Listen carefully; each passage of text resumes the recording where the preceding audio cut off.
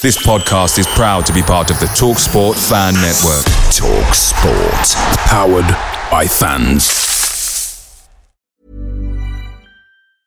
Hiring for your small business? If you're not looking for professionals on LinkedIn, you're looking in the wrong place. That's like looking for your car keys in a fish tank. LinkedIn helps you hire professionals you can't find anywhere else, even those who aren't actively searching for a new job but might be open to the perfect role. In a given month, over 70% of LinkedIn users don't even visit other leading job sites. So start looking in the right place. With LinkedIn, you can hire professionals like a professional. Post your free job on linkedin.com/people today.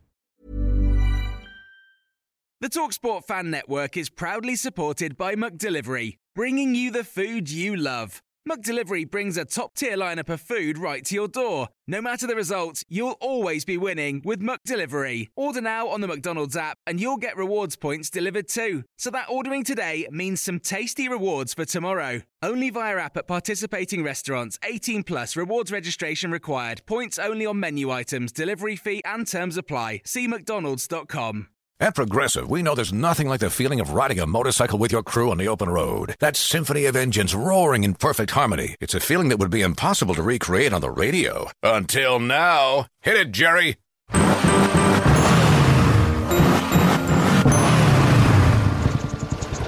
Oh, my word. Really, really terrible. Was that a glockenspiel, Jerry? Quote with Progressive and see if you could save with America's #1 motorcycle insurer. Progressive Casualty Insurance Company and Affiliates. No, Jerry. It's over. This summer, when you're on the go, stay connected to what matters most with access to over 3 million Cox Wi-Fi hotspots. Learn more at Cox.com. Ask Ashley the podcast is sponsored by Cox.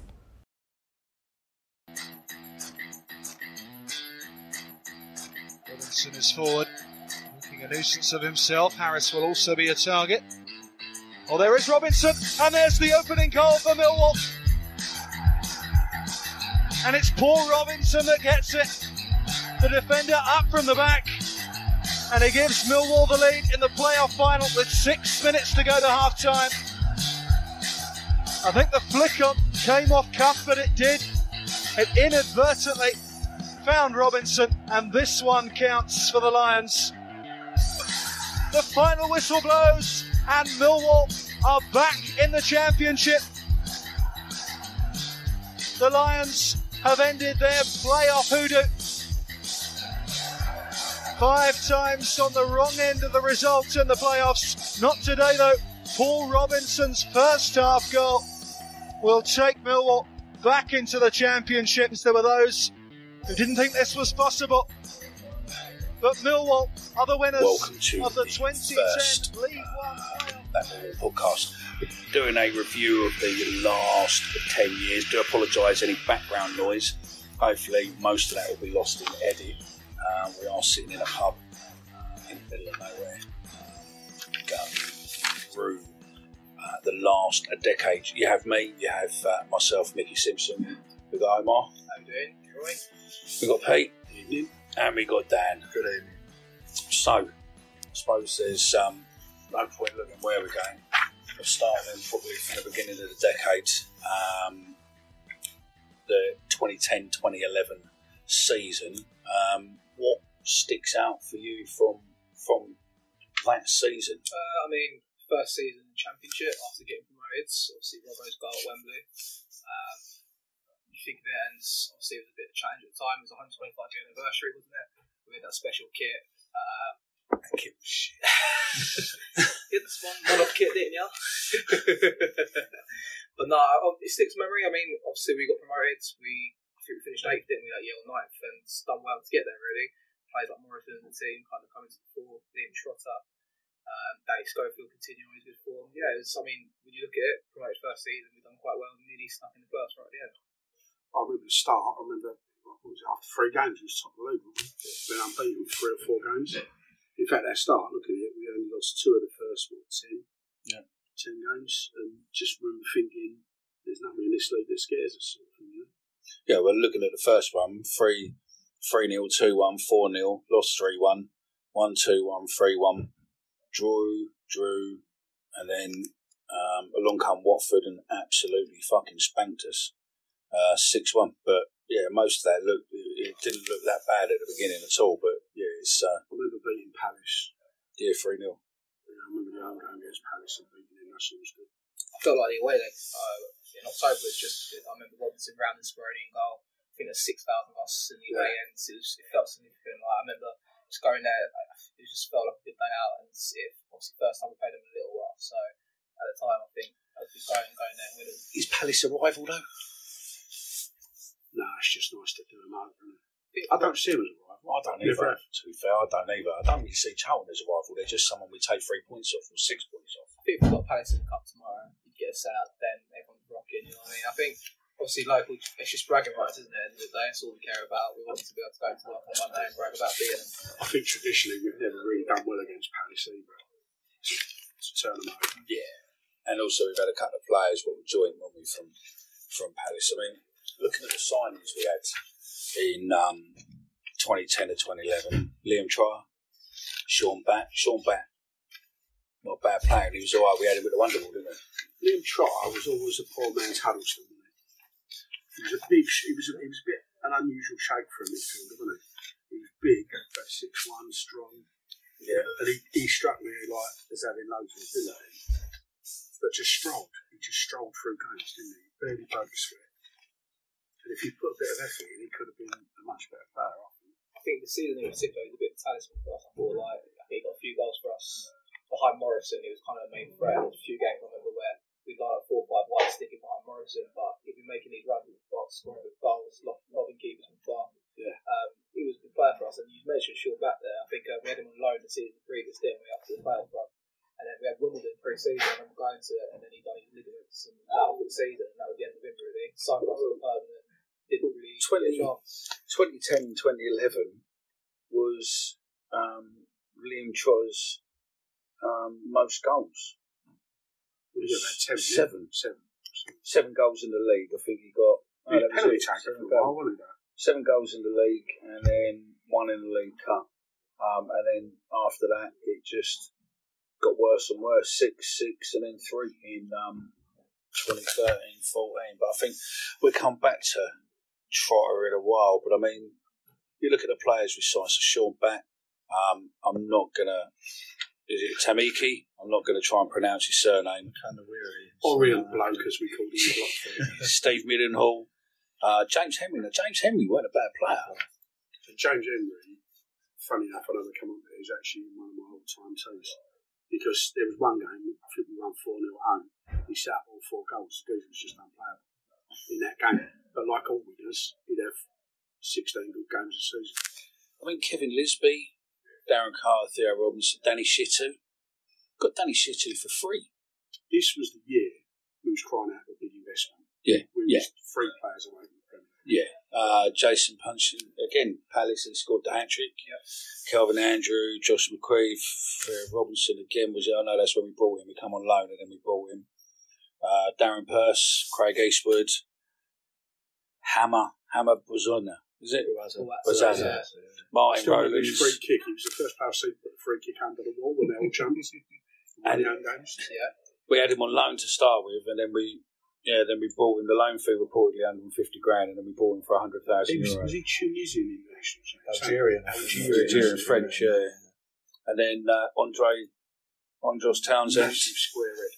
It was who? Andros.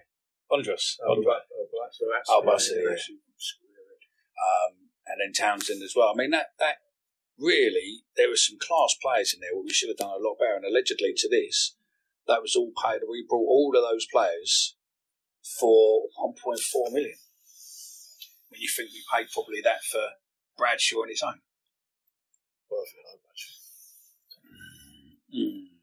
I don't know. Yeah, I mean, the season itself, I mean, you mentioned like Townsend coming to us on loan. I remember him scoring a goal at Burnley away, nipping in through it, just finished about 30 yards out. I think it was the game Josh Wright also scored, I'm pretty sure. And it might be the season after Josh Wright got the goal. But yeah, you look at the squad and it definitely, like you said, it's cried out for a bit of investment just to kick on. I think January time, you mentioned McAndawiri, he went on to win the Player of the Year, I think, that season as well. And it just shows like solid defensively, hard to beat. Looking towards the end of the season, we had that little purple patch.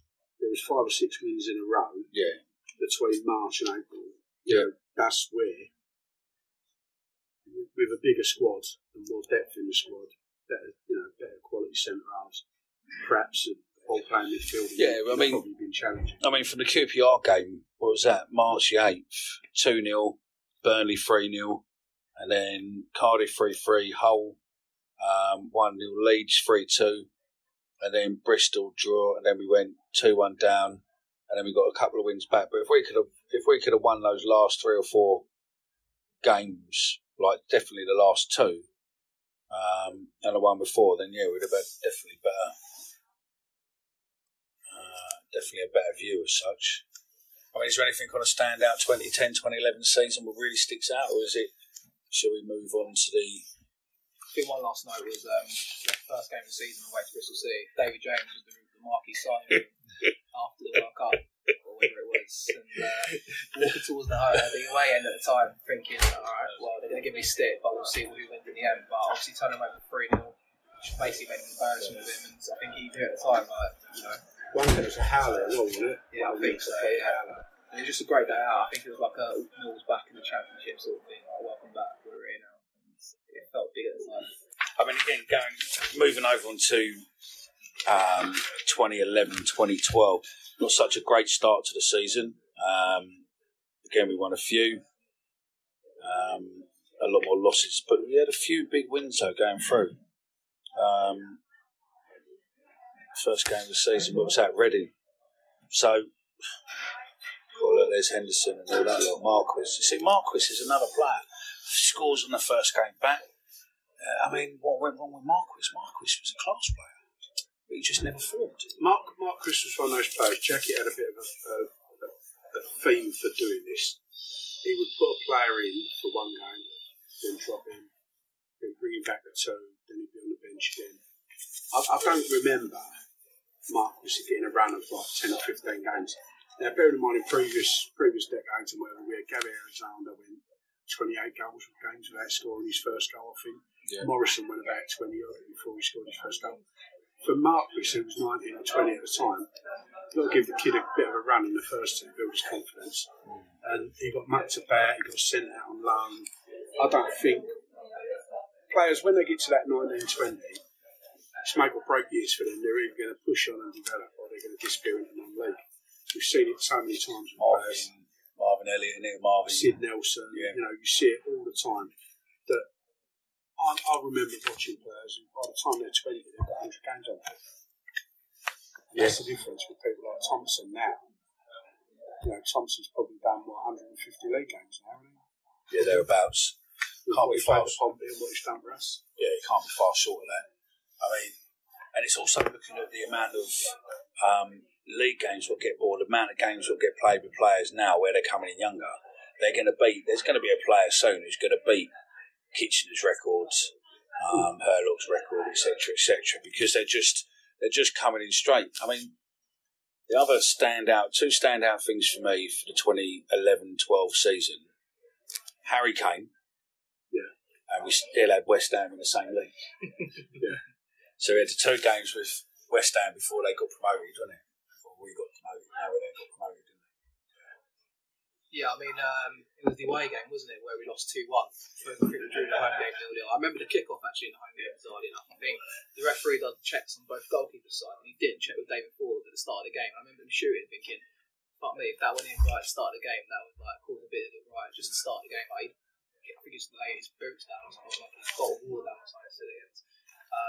Yeah, I mean, I think the away game, Faubert scored the goal for Winston Reid, and I remember either one of them ran into David Ford at the time. I mean, you're not going to hold on to that, but obviously for them to get the win last time we played them, considering it was a foul to lead up to the goal, was a bit bitter at the time. But yeah, I mean, the year itself, we mentioned Marquis, obviously, I think at the time he got the number 9 shirt after Harris went, and there was that kind of ego where he's like, I asked for it, I wanted to be the number 9.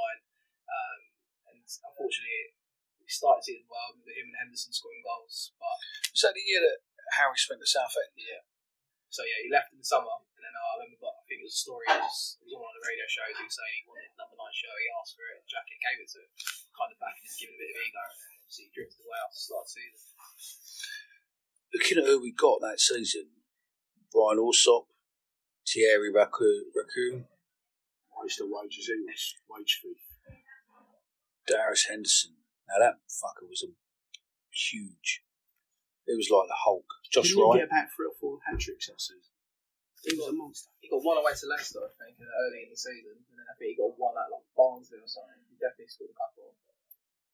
He was a bit of a talisman, wasn't he? He played in the Premier League and he was on big wages, but known to be a bit disruptive in the club, I think. Turned up to train, said he was injured sometimes, didn't want to train or anything like that. But yeah, he had a bit about him, didn't he? Kind of Yeah, scored a hat-trick. He scored a hat-trick 2 games on the trot. Scored a hat-trick against Barnsley. Not Barnsley. Against Dagenham and Redbridge. And then against Barnsley, the game after. Did you get one against Forest? And then... Forest away, was that year? See Leicester away in September. I don't know if he did, you know. Oh, it was, yeah, he did. Yeah, Forest, yeah. Leicester, wasn't it? Hang on. Yeah, Leicester. Yeah, penalty. He scored 4 that day. No, he didn't. 3. Sorry, I was looking at the 45 plus 3. So he scored a hat-trick, 3 hat-tricks in that season. You've got to play their strength. They need service. It was a big lump, like when Moody played with Harris early in the decade before. You've got a big lump like that who's physical. You've got to play with his strength. It's like we did Morrison. He's that type of striker. Big man, little man. Yeah. I mean, Morrison should never have left us, really, for the call of the Premiership. I mean, if he'd have stayed with us, he'd have probably been a more prolific striker. But what was it, about 2.7 million we got from him? It was big money for us. Yeah. Bearing in mind our turnover at the time was probably 5 or 6 million. Yeah, we got more for Morrison than we did for Cale going to Everton. Yeah, Cale was. I know it was a different era. It was a different time. I think Cale was on the verge of. But also, Cale was. He was in the point where he could go on a Bosman. Yeah, he was. Yeah. And the rumour I heard is that Theo was the chairman, was good mates with Simon Jordan. They knew they was going to lose Cale, so they created a story about Palace was after him, hoping to start a bidding war. And the only team who come in was Everton, and offered 1.5 million.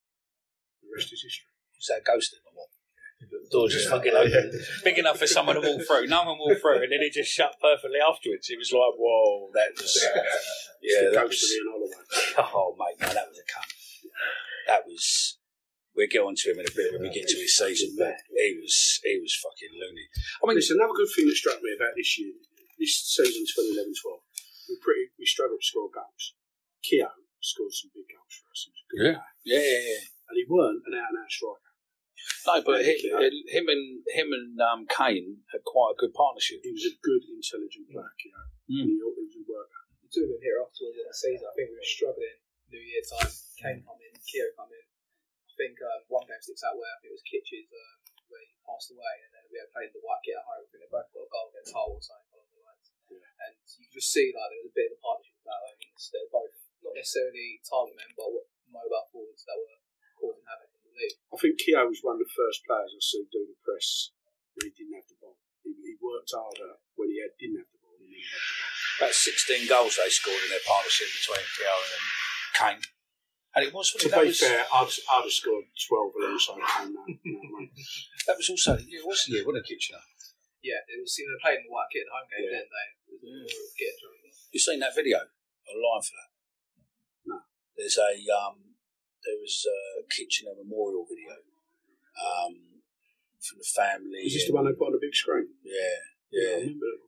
I've got that. It's on YouTube. I'll put a link on this. Just got to say, because he ain't said much, Dan didn't like Kane moves. Do you know? Why not? Giving me stick about this. Why not?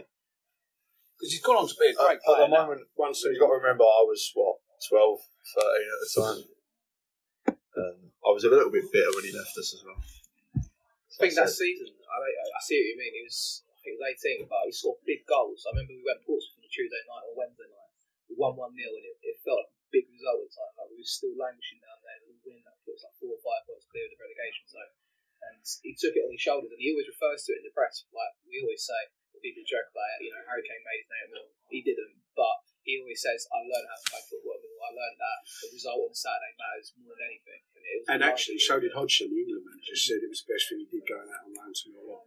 Not because it was Millwall, because he got first team experience. And all joking aside, when I saw him play, I said he looked like a young Teddy Sheringham because he had a good footballing brain.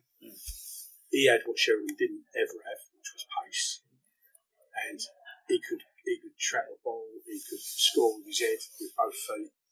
I looked at him and thought, yeah, he's going to be good. But the interesting story I heard, they turned up at the training ground. Nobody knew who he was. They knew a player was coming in, but nobody had met him. And a few of the senior players went over and said, "Who are you?" He said, "I'm the Premier League player who's come to stay for the season." And Robbo put his arm around him, walked him around the car park at the training ground and said, "Don't be like that, mate. Don't have that big time Charlie's down here. Keep your head down, listen, and work hard. You'll do all right." And the rest is history. He had a bit of edge.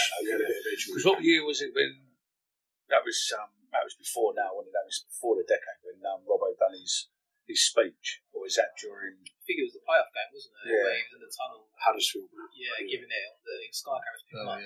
So to apologise. The Huddersfield game was probably in the decade as such was probably one of the greatest home game atmospheres. Yeah. There's been at the Den, especially in the definitely in the last decade. And if you watch the Sky footage back, they knew. They said the Huddersfield players wouldn't even know how to take throw-ins. No. They were scared. Same as Leicester, though. Remember Leicester? Leicester wouldn't even take a throw-in. Yeah, it was Chilwell, wasn't Yeah, it? they wouldn't take a throw-in. But I think that this next FA Cup game we've got coming up with Sheffield United, I think that will be Rowlett's first, basically, I don't know, he will become aware of the Millwall atmosphere. Hopefully, I doubt it, but hopefully Millwall looks at opening the bottom tier for United. Can't see it myself. I can't see it. They would sell it, but I can't see the police allowing it. Hopefully, by the time this comes out, maybe, but I can't. The only thing that will be good for us is they've got 2 hard league games they might be able to take against us. Hopefully in the last round. But I think I can't remember who they got there. Got some like Chelsea and Man City. Either side of our game. And also they're fighting quite top of the league, aren't they? So last time they was 6, 7. So they can qualify for Europe. I mean, what would be of an interest to you? Would you go for the FA Cup, or would you just go for the league? I mean, the league's got to be more financially viable. Listen, I know it's off the decade, but I remember 2004 when the Cup run cost us promotion. Every player was scared of getting booked, injured, red cards. They just didn't want. And we did get some players injured. Dickio got injured, all key players. And I think back for the Cup run, we'd probably be up there. I don't see that happening again. There's been a couple of years, especially over this decade, where if we'd have got investment, we could have gone up. If we'd have bought the right players and had the right money spent, we could have gone up. We've come close. I mean, the last couple of seasons ago, we were very. We even had the survey for the Premiership, so the Premiership were worried that we were potentially going up, where they look at, right, there's so many teams what potentially, and they come round and survey your ground, hence why the planning permission and everything else has gone in for Millwall. But would the Premiership understand or want Millwall winning? And would it result to chaos again, or would it just be some really, really, really good banter filled away days, or would there be absolute chaos? Carnage, mate. Whenever we're on TV, we seem to always bit of TV every week, wouldn't we? Unfortunately, we've got a reputation when the big games come. The club would couch it as the fans letting the side down. I wouldn't, because it's what I grew up in down there. It's what it's been like.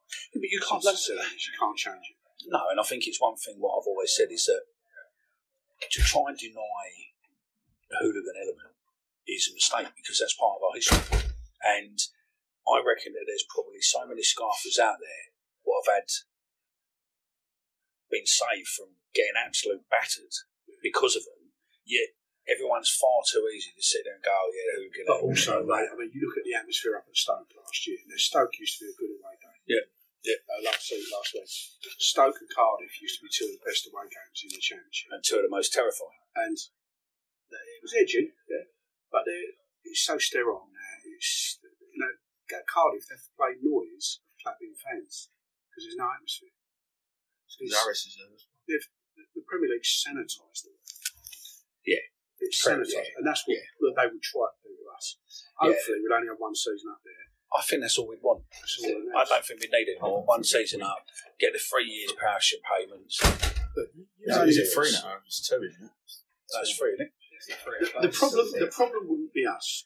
No. It would be the rest of the Premier League. But the problem now isn't us. If you go to Chelsea versus Tottenham, you sit on the telly there, they let both sets of fans out at the same time, down the street holding hands. Yeah. Right. That would never happen. You saw what happened when we went over to Tottenham. You see what happened when Everton come to town. We were. I'm not glorifying it, but the Premier League, their fans have got used to that. Yeah. Being able to walk among the home fans. Yeah. And if they did it at our ground, it'd be carnage. It's not just that. I mean, Chelsea, you go back to the Tottenham game. We were fucked over by the old Bill. The old Bill walked us into extreme hostilities. I mean, you know, 3 sides of, you know, White Hart Lane, 3 sides of that was basically Tottenham fans, and they walked us down the road. And we had people throwing bottles of piss, fucking coins, this, that, everything at us. And, you know, okay, fine. You know what? It was a great atmosphere to walk through and be there. But, you know, I represented a few geezers what had been assaulted by people in the old Bill done fuck all, a few people what had ended up whacking police officers and whatnot because of the big throw. Because most of the old Bill couldn't give a shit anyway. And it was like, but that's typical of us. No one seems to give a fuck. But apart from where it goes bad, and then they want to just start poking the finger at us. What you would have in the Premier League, you've got the new fans, all the millennials who don't know what it was like years ago. Yeah. But then you've got all the 50-somethings from Manchester. Yeah. Yeah. From bigger clubs who would want to level old scores. Yeah, I mean, I remember. Look at Everton. You know, everyone knew Everton were coming down within 10. Yeah. I know. Yeah, it was all over social media. The police lost them. It was down to the police, down to, you know, Transport Police, Met Police, everyone else. But that would be every week when we're on the road and when they're on the road. Yeah. It's every week. It will be stupid kick-off times. The only exceptions would be games like Southampton where there's never much trouble. It's got potential, but from a payback point of view, you need one season up there. It's £200 million. Yeah, thereabouts, I reckon. Yeah. And that would be it. And then, but then would JB then get out? I don't know. I mean, it's been good for us. His mouth and walk away with his £40 million back. 70 million is paid. You know, it's just converted some more shares as he does every year, into shares. So I mean, last year, yeah. I think there aren't many clubs making a profit. No, you know, so no. But then again, we sold investors now. I mean, we sold. We're well run. We are. We might not agree with it, and I think that some of the things what have been done we don't agree with, and I don't agree with, and you know my views on some of the stuff we don't agree with it. But sometimes there's things that need to be done for the greater good to a degree. We have to fight the right fights. But financially, we are on a commercial level. We're probably 10 years behind most clubs. I mean, you go to some clubs, they sell fucking bog roll holders, advertising space on bog roll holders. You know, we don't, so we're catching up. The fact that our biggest signing is still just over £1 million. You know, we should be capable of putting £3 million on the table for the right player. Yeah, definitely. 3, 4, 5 maybe. Okay, if we have to sell someone to get money in, but yeah, I mean, Saville going, and also the other youngster who got to Man City, or the young, I think he's gone to Man City. There's a few that went for a couple of million, 14, 15 year olds, but yeah, I mean, I think we've got some assets in the club as well, so we don't know nothing though, it's only players. Wallace is an asset in itself though. It is. I know you mean players, but it's only players though. They break their leg tomorrow, we're fucked. We don't own the training ground, we don't own the ground. That very argument is why sometimes it's right to cash in on that. Yeah, definitely. When you look at Saville, we ain't set the world right, has he? I think he had a very good season with us. Yep. And I think he had a point for him. Yep. I don't think he'll ever get 8 or 10 goals again in his career from midfield. No, I don't think he will. I don't think he's a Tim Cahill 10, 15 goals a season. I mean, there's $8 million a lot of money. Yeah, I mean, there's loads of Channel Line. You know, would you take Gregory back? I mean, Dan, you're not saying fuck all, but would you take Gregory back? Only because I think Bradshaw's just a better version of him. He can finish, whereas Gregory couldn't. I think Gregory they both press. 6 chances to score a goal. They both press. Gregory was good. He was everywhere. I'm a massive fan of his work rate's phenomenal. Yeah, but I'm not knocking Gregory. He's in my team. Yeah, I mean, I think he was a great player, but going forward, he was just he went backwards more than forwards. I'd say Bradford was just a little bit of an upgrade, I believe. Very similar. I think Bradshaw recent weeks in particular, you see him he doesn't necessarily have to get a goal, but you see him graft in front of him, just much like how Gregory got praised for. And he does finish. Derby was top three, for example. So we'll move forward onto the 2013-14 season. Did Jackie leave? He missed the year out. 12-13. Have I got not 12-13? Try and keep that. Oh, you've got 12-13. Oh yeah, I've got 12-13. 12-13 was the year Jackie left. We scraped surviving last day of the season. Do you rate him as a manager? Jacket, massively. I think he took us at a time where I was only 10, 11, 12 at the time, but I look back at it and go, insecurity, like, we had 2005 season, Fetus sold up, we had the Sabri in, Berylson came in, showed the steady heading Jacket, he's exactly that. I think he came in, he steadied the ship, he made us a side that was hard to beat. We'd go away from home, you'd hardly ever see us in turnover. It's either 1-0, 1-0 Fetus, and he was perfect for us at the time. And I think he knew at the time when the season came in 2012-13, probably his last. I think he says when he was at Wembley, and obviously the crowd trouble, for example, but I think he knows, like, at the time, like, his time came to them, but you've got to look at him and be thankful that he was there. I forgot about that, wasn't it? The 2011-12, when it was the Wigan. That was quite funny, that was, because I got corporate, and I was in the Wigan end in Club Wembley, and there was a couple of us what were Millwall, and we had that, that scrolling thing on your phone you can get, what you write something in and then it scrolls across so you can read it. Oh, yeah. And we were above the Wigan fans, fucking writing all sorts of shit on there, going down, and they were going mental. But every time the stewards look up, we were like, I don't know what you're on about. Pissed out of our heads, fucking having like these Wigan fans trying to get to us in the stand. It was fucking hilarious. But I think the year with this year in particular was thankful to Palace. I think they beat Peterborough last day of the season, got a late goal, or they drew with them or something, and kept us up. I remember Salmon coming on. I was cutting him off to my mate the whole game, going, he's shit when he came on. And I was like, he ain't going to do anything. He screams it. I'm thinking, right, we're in a relegation zone now. And I'm pretty sure Palace got a goal over at Selhurst Park and kept us up. So. But the thing is with this season, if you look at the run from the end of September to end of December, 13 games without losing. That ain't a team that should be struggling fighting off relegation at the end of the year. No. For me. No, I totally agree. If you can go 13 games unbeaten in a league that strong, look at the teams in it. Yeah. Then you should be comfortable mid-table, 10th place, something like that.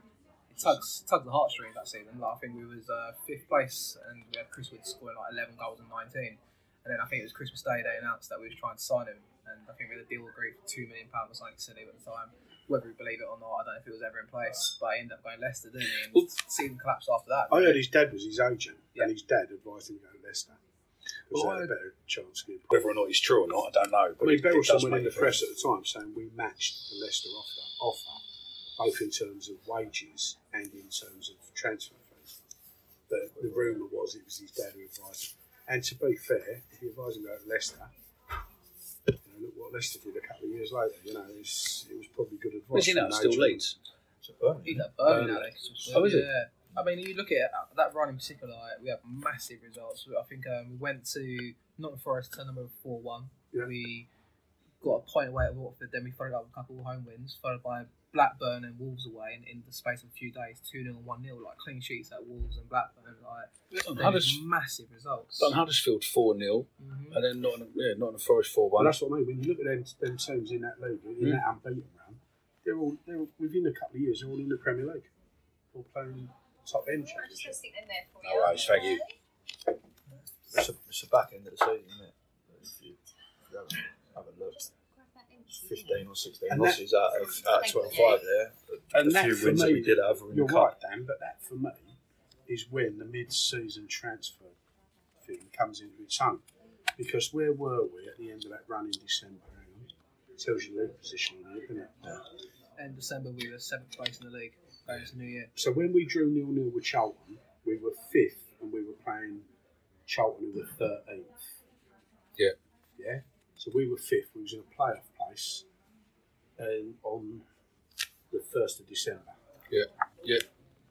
when the January window comes, that's when you buy 3 players again, isn't it? I think instead we got greedy with the likes of Rob Hulse, didn't we? Instead of Rob Hulse was the replacement for Chris Wood. I mean, you look back in hindsight, it was ridiculous. That's like me being a replacement for Tom Cruise. Yeah, and then literally from December to May, we were down to, well, look, on the 20th, we were 20th, and then literally, and then the Saturday, we were 19th. But it's also the season at the beginning, wasn't it, where we lost 4-1 on penalties to...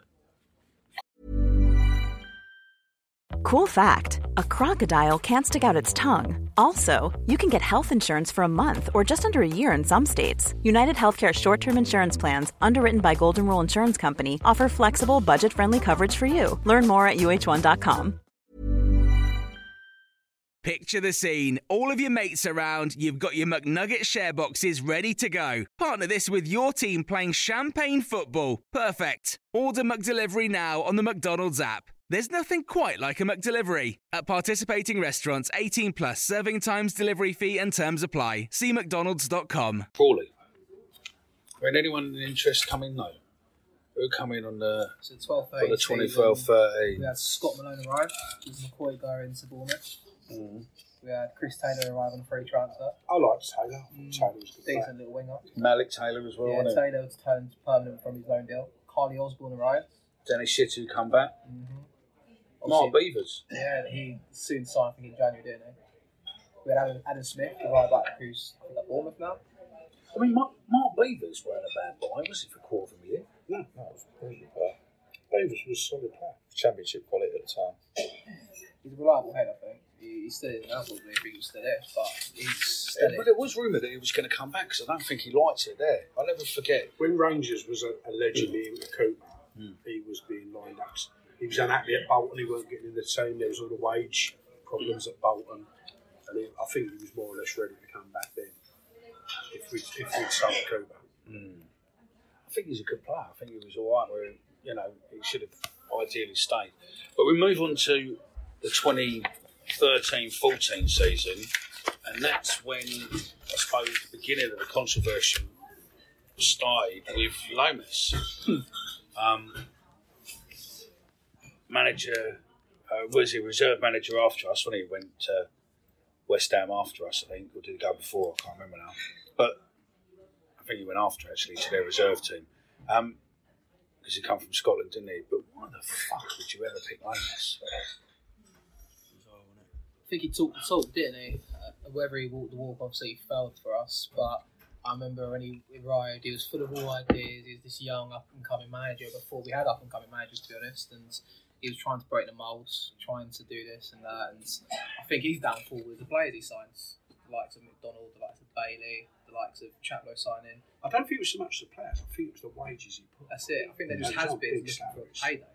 That's it. They was on big money for us, a club of our size. You look at our recruitment when Harris came in afterwards, it was players that were early 20s, hungry to achieve. Second chance. That's it. Whereas these ones they knew their career was almost done, and they're just looking for a little bit of play as high as we can until we can kind of drop dead, basically. I mean, you look at the previous season and look at this season, I mean, we were getting fucking battered. I mean, Derby 5-1, Birmingham 4-0, Bournemouth 5-2, you know, Leicester 3-0, you know, again, Watford 4-0. I mean, we never really got out of the bottom half of the table. I mean, the bottom quarter of the table. I think the highest place we got to that season was fucking 17th place. And then most of it, we were 21, 22, 23, so 20th. I was about to say, we still managed to beat Charlton away. Yeah, we beat them, 1-0, and then... Drew 0-0 at the home game. And then drew 0-0, yeah. The 1-0 game was McDonald getting a deflected goal, so... I mean, it would have been 2-0 otherwise, so, but you're right, it managed to continue on being against Charlton. So. But looking at even the crowds that year just started going lower and lower and lower. I mean, you know, you started the season 12, AFC Wimbledon was shit, AFC Wimbledon was shit at home, that was only 4,000. Look, the one that sticks out for me, Mick, is you're playing Doncaster at home, end of the season, you're 20th. Doncaster bringing 600 fans, you're still getting over 12,000 there. Yeah.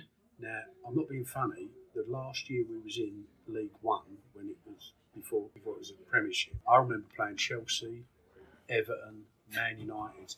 Our average home crowd that year was just over 12,000. Now, someone was cooking the books down there without that, because Arsenal brought 6,000 over to Millwall. There's no way there was only 6,000 Millwall fans in the stadium.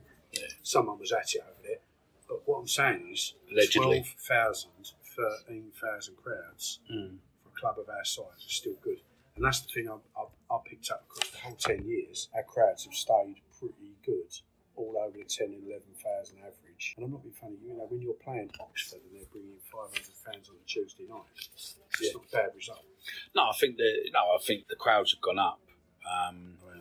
Who did? You look at this list with Lomas. Fuck me, he brought some people in. Alfie Pavey, Jermaine Easter, Stephen Bywater, Stephen Morrison, Josh Cypher. Well, Pavey come through a youth team, and he should have been better than he was, perhaps. Do you want him? Was he another player? There you go. Thank you. Okay. Was he another player who didn't quite get a run, get a chance? You've got Monopoly Man as well. Who? Monopoly Man, Richard Chaplow. Chaplow, yeah. Okay. Chaplow wasn't a bad player. No. He's a good championship player at the time.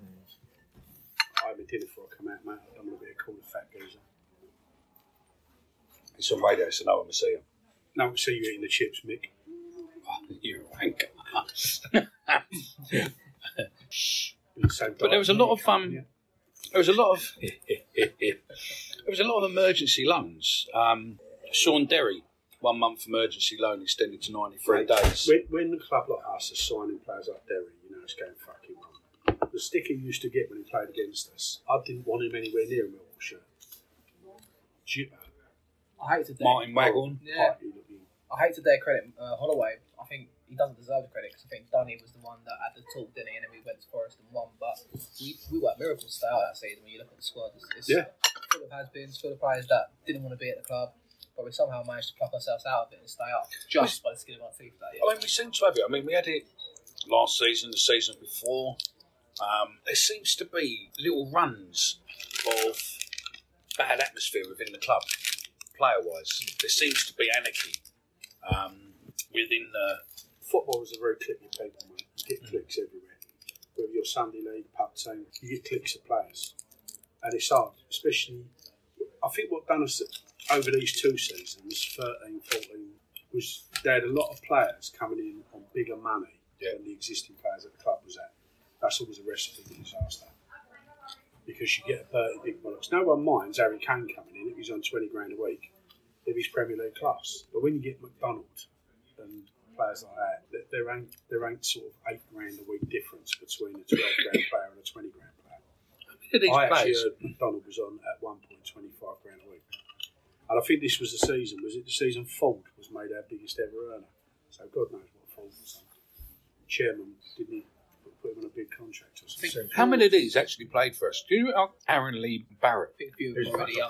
Nicky Bailey was. Nicky Bailey weren't a bad player. He was bigger than me.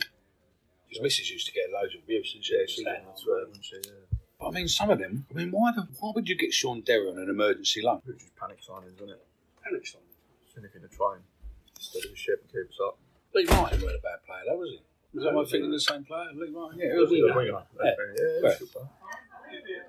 Yeah, he had quite a few injuries, I think. But, like I say, it's a good championship player as well. You see, Alfie Pavey come over on a 2-year scholarship. 2-year. Was he on a scholarship? Yeah. But again, it's another young player what just didn't seem to make it. It's true of a lot of young players at Millwall, though. They're not given a chance. So she's kicking you out. I don't know what happened there. I don't think anyone touched it. No. It just went over on its own. Because I was sitting there thinking, it's that ghost that opened the door earlier. Table is slanted, so we'll blame the table. Emergency procedures over now. The beer has been saved. Or Fuller. Rest out. What was that about? Ricardo Fuller. So it's panic signing. Wasn't he the one who kicked the ball fucking into the atmosphere? Yeah, I think he did. Yeah. He put the ball over the south stand, about 8 yards out. Yeah. Which, if you did it 1,000 times, you couldn't do. You wouldn't do it once out of 1,000, but he managed to do it in a live game. Fucking hell. The thing is, with Millwall, we've always signed strikers who were once good. I remember Kerry Dixon signed for Millwall, Clive Allen signed for Millwall, Mark Falco, the ex-Tottenham player, signed for Millwall. We always got them 10 years too late or 15 years too late. 10 years too late, yeah.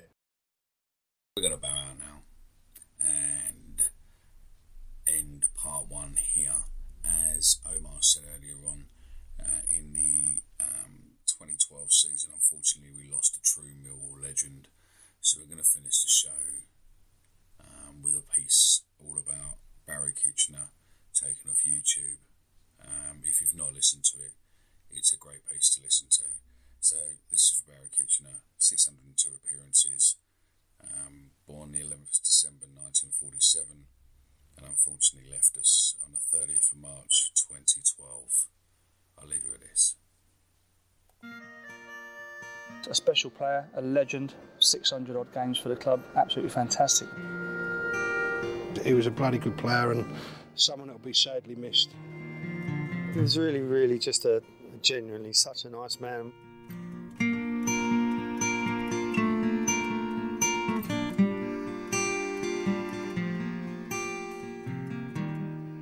We got on really well. We did a lot of off the field things together, and he was really just a genuinely such a nice man. We got on so well. Two different eras of captaincy. Kitch had a legacy here as a captain, which was fantastic. I couldn't probably say enough words on here that would actually describe him, in that he was an absolutely lovely person, beautiful manner, and a wonderful foot player, which only came second to him. He was just a great lad. He was always the same, 100% Millwall, and a marvellous player. It's gangly, 6 foot plus. We spent many a happy hour talking in the dressing room, getting cold, and he was such a nice lad even then. But I've never heard anybody say a bad word about him, and he was a great player and a great fella. I remember the first day I signed for Millwall, and all the photographs and all the memorabilia about Kitch and what a great player he was. So you feel it from the first day you walk through what was the old den at the time. So a special player, a legend, 600 odd games for the club, absolutely fantastic, and what a great player, and typified Millwall Football Club. He was just there for us from the start. Always encouraged us and helped us, and even when going through bad times, he was always there to look after us. He was great, not only as a captain but as a person. I can remember like it was yesterday, my first game at the Old Den. Barry was on the staff at the time, and I managed to score an own goal from the halfway line against Peter Wells and upset the crowd a little bit. And the man that came and greeted me at half time and walked me off the pitch with his arm around me was Barry. And that's the sort of man he was. And I think that eased my problems from day one with the fans. He was absolutely a fantastic fella and a great role model for everybody at this club. When I started watching Millwall as a kid, I supported the club, and he was sort of the person I wanted to emulate. He was out there on the pitch, and the sort of person I looked up to, and he coached me. He was youth team manager. He was caretaker manager, and he gave me my debut. Fun enough, he told me that he was going to play me in the first team. So I've got them memories to sort of cherish. Among the opposition is an 18-year-old making his league debut this afternoon, Alan McCleary, who is captain of Millwall's youth side. It's a side without a manager. Barry Kitchener, who's been the man in the hot seat, the acting manager. I was lucky enough to come into Millwall, forget the season, but it was a year they went up. I signed in under January, and they went on an absolutely fabulous run. And from the day I arrived, Kitch was Millwall. Everything about the club, the character, absolutely top of class. He was Millwall, and his legends lived on. That doesn't happen to many players throughout their careers. It's in many clubs. I had the pleasure of playing against him as well. Well, it wasn't a pleasure really, because like you said, he wasn't a dirty player. He was a wholehearted, committed player, and when he tackled you or when he went for a header with you, you know what was going to happen. He was going to be coming out on top because he was such a committed, powerful person, and that's the way he played, and that's the way he ran his life. But now Kitchener won that one. Oh, the Kitchener going on, and his boot almost went into the goal, but the ball was always being stopped by Kelly. So Kitchener now steaming back with only one boot on through the mud, and Preston take it up. And there's the boot in the back of the goal at the moment, and Kitchener still struggling on. For a big man, very skillful for a big man, and doing task because he's 100%, if not more. Always daunting playing against Kitchen in train or even in the match, you know. I got tackled by him a couple of times on the training ground, and I made sure I was on his side from then on. So the bruises have gone now, thankfully. Trouble there. Cross puts him under great pressure. Here's Livermore, but Kitchener getting all of it in the end. Always remember Kitch.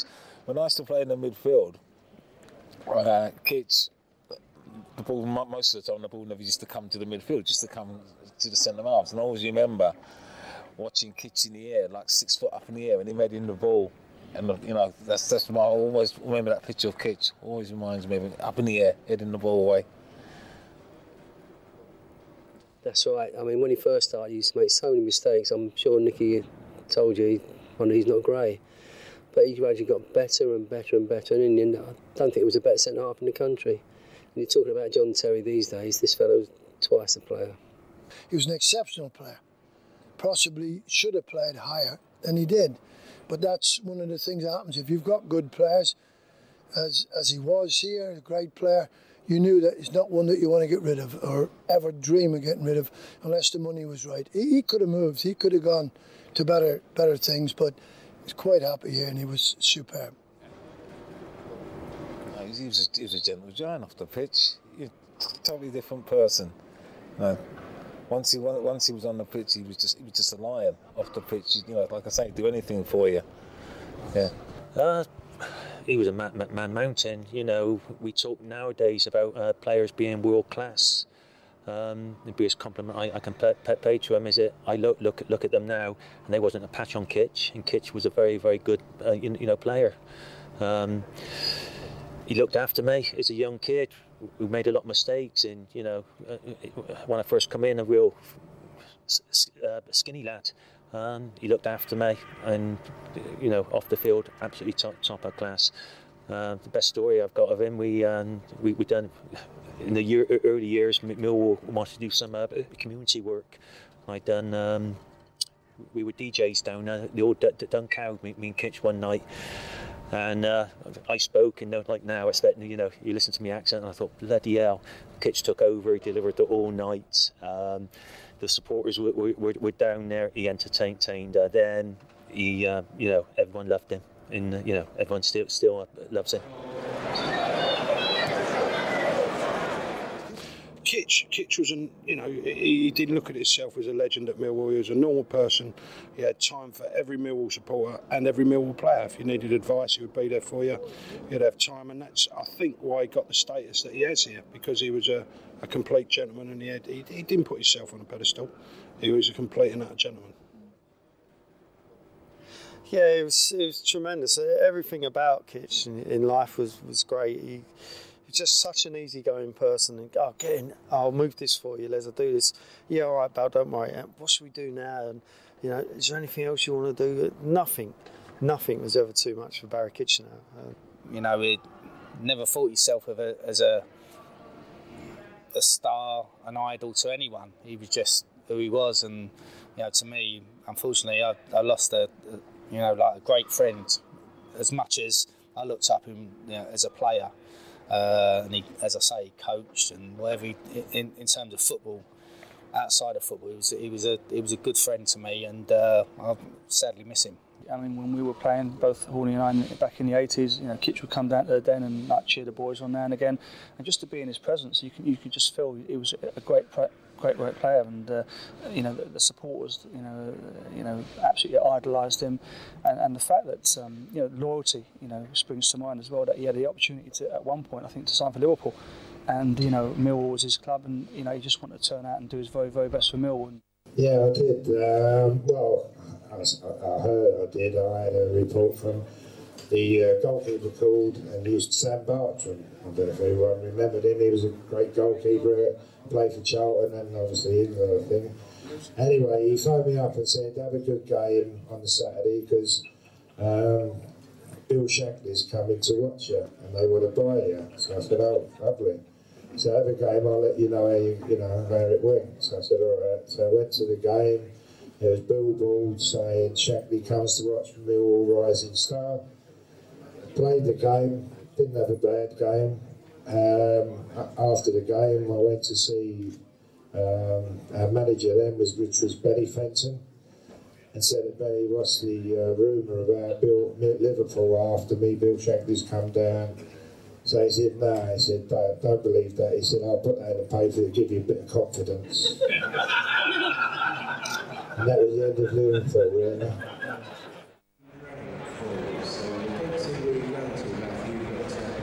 No, Millwall Football Club will miss him more than anyone else because he was a legend here and deservedly so.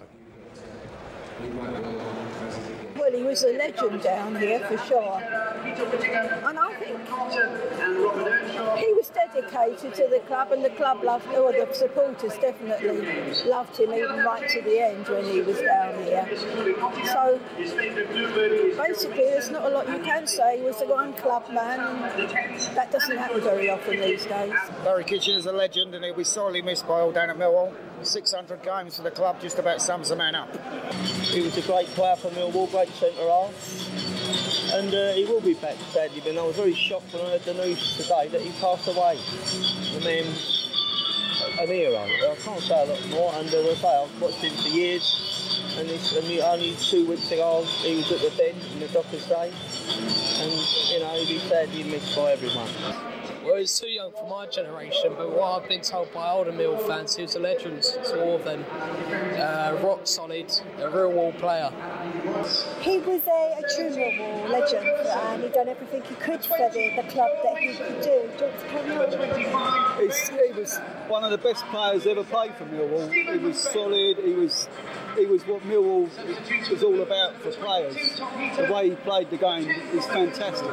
To me, he is the heart and soul of Millwall, basically. I mean, he personified everything there was. He went through a brick wall to win tackles. He gave his heart and soul for Millwall. It'd be a great loss as far as I'm concerned. One of the true legends of the club. I think he epitomised what Millwall was all about. Loyalty, fight, and just true grit. He wasn't the greatest player, but he'd give 100% every time he went on the pitch. I've seen him play many games. In fact, I saw his debut for Millwall at the Den. And he typifies Millwall to me. He never gave up. A tremendous example to everybody of professionalism. Barry Kitchener, all-time Millwall legend. 600 games for the club. He deserves nothing more than a minute's applause from both the supporters. And just in all respect for Cardiff, just a thank you to them for honouring one of Millwall's greatest ever players.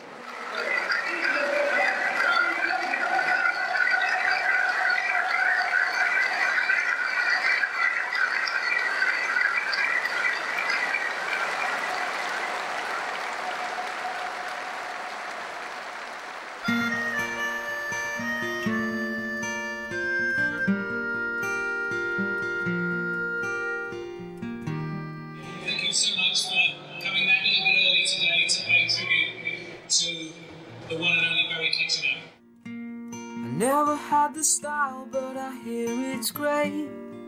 Never put myself in the rain, but I'll get by.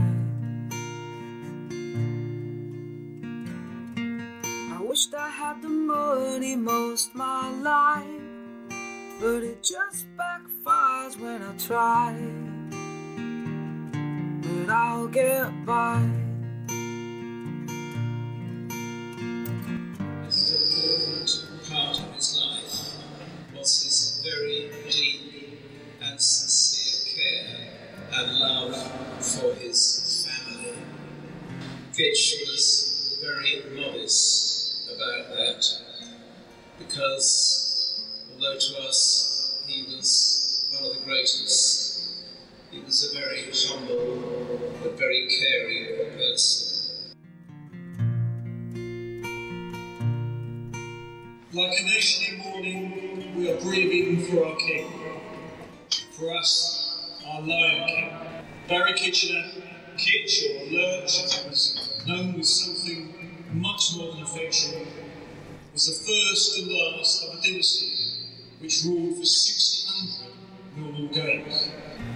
For more than a decade, the number 5 shirt belonged to Barry Kitchener and absolutely no other. During that period, he defined Millwall.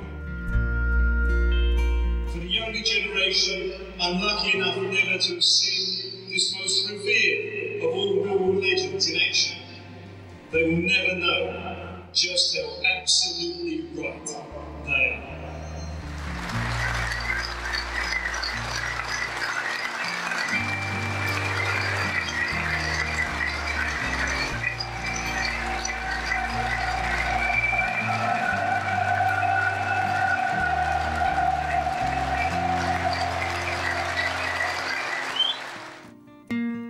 Towing at the line, but I have my fun, and I'm not demanding the sun to get me by. Looking, the game has changed, as you know. You're nearly as old as me. You'll realise that the game has gone without loyalty, but loyalty Barry Kitchener had, and he just was one of them people. Exceptional. That's right, we had to sort of ask for 5 minutes audience with him. He's like the Pope when he came up here, but everybody loved him, players, fans, everyone. There's not a bad word you can say about the fella. I loved it at Millwall. I had, the crowd, I got on great with the crowd. I give 100%, the crowd loved me, and I loved every minute playing at Millwall. Everyone's working for each other, and the atmosphere in the club is very good at the moment. We've got confidence, if you've got confidence in your side, it's halfway there, really. There'll be no one to fill his boots ever. He's just one of them people that you rarely meet, but he's a real Millwall boy.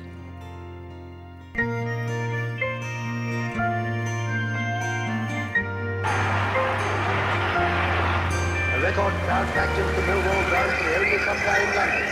Before the game began, hundreds left their places and ran to find better seats. Order was restored after time, and then the teams came out. First Millwall, while the crowd surged and swayed like a wheat field in the wind. It's part of my life. I mean, without Millwall, wouldn't be worth living. It's part of, it's like oxygen to me. I just have to have it, it's just something you can't live without. You miss them for a couple of weeks, and well, it's like an alcoholic going without a drink, isn't it? It is a life sentence in the best possible way. It's a life sentence. You know that. If you're not there, you feel disloyal. What I feel about Millwall is like I would feel about any with family. You love your family and you love Millwall Football Club. I will say now, I'm getting on now, but I will say I will follow Millwall to the end.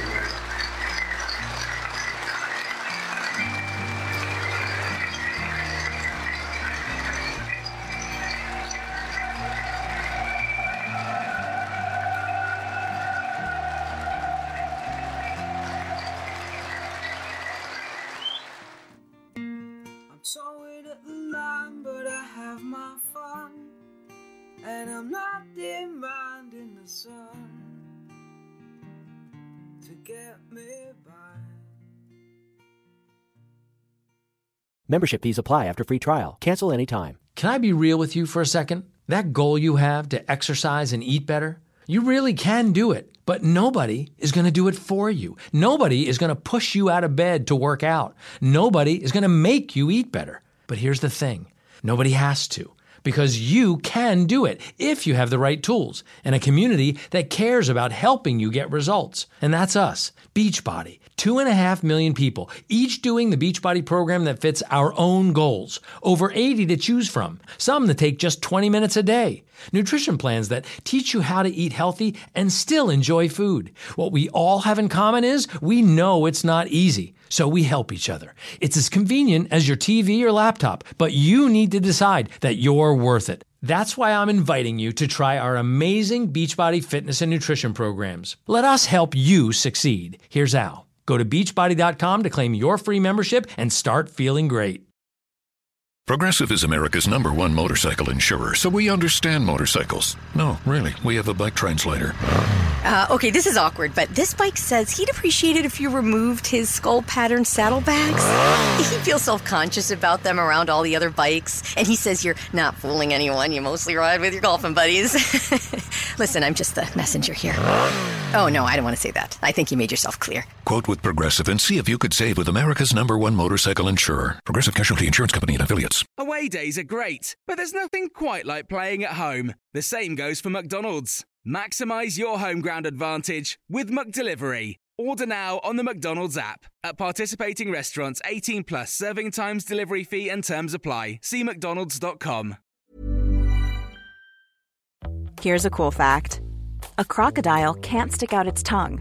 Another cool fact, you can get short-term health insurance for a month or just under a year in some states. United Healthcare short-term insurance plans are designed for people who are between jobs, coming off their parents' plan, or turning a side hustle into a full-time gig. Underwritten by Golden Rule Insurance Company, they offer flexible, budget-friendly coverage with access to a nationwide network of doctors and hospitals. Get more cool facts about United Healthcare short-term plans at uh1.com. This podcast is proud to be part of the TalkSport Fan Network. TalkSport. Powered by fans.